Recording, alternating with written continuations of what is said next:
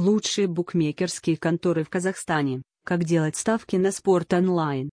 Мы нацелены на то, чтобы помочь казахстанским беттерам выбрать для себя подходящую по всем критериям букмекерскую контору и вовсю насладиться увлекательным процессом гэмблинга. На нашем сайте вы найдете исключительно проверенных онлайн-букмекеров, которым точно можно доверять. Мы следим за репутацией каждой предлагаемой нами конторы и гарантируем ее честность по отношению к пользователям. Легальны ли букмекерские конторы в Казахстане? Ставки на спорт в Казахстане легальны. При этом онлайн-беттинг здесь практически не регулируется, а правительство никак не ограничивает игроков, желающих им заниматься.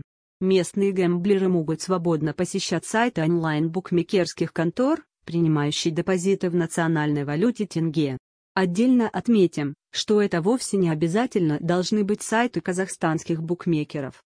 В Казахстане лицензии выдаются как наземным, так и виртуальным БК.